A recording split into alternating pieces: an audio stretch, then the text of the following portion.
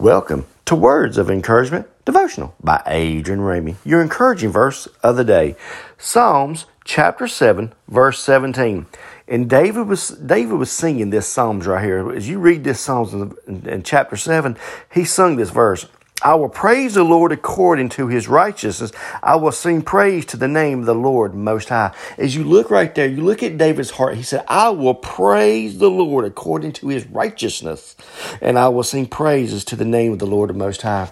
As he took his attitude every day, he is praising the Lord, singing praises to him. Hallelujah. And if we took this verse right here and apply it to our lives today, let's sing praises to the Lord today. Let's give him glory and praise him today and give him thanks for the day that he has blessed us with. The day that we are going through right now is a blessing from God. The day that we are seeing and situations that we are seeing, God is with us always. So sing praise to him today. Give him glory today. Give him honor today. Hallelujah. Give him praise according to his righteousness. Hallelujah.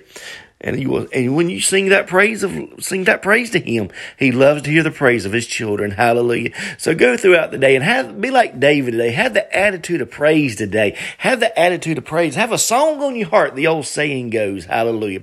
Let me pray with you. Father, in Jesus' name, I pray as I listen to this podcast, I pray, Lord, you just be with them right now for your glory. I pray, Lord, that you just touch them right now. Lord, I pray, Lord, you lead, guide, and direct them or their steps today, Father God. And Lord, we want to thank you for this day that you blessed us with. We want to give you all the glory, honor, and praise. And thank you, God. Thank you, Lord, for hearing our prayer today, Lord. And I pray, Lord, you just touch us today for your glory. In Jesus' wonderful name, pray. Amen and amen. Well, thank you for listening. Have a blessed day in the Lord.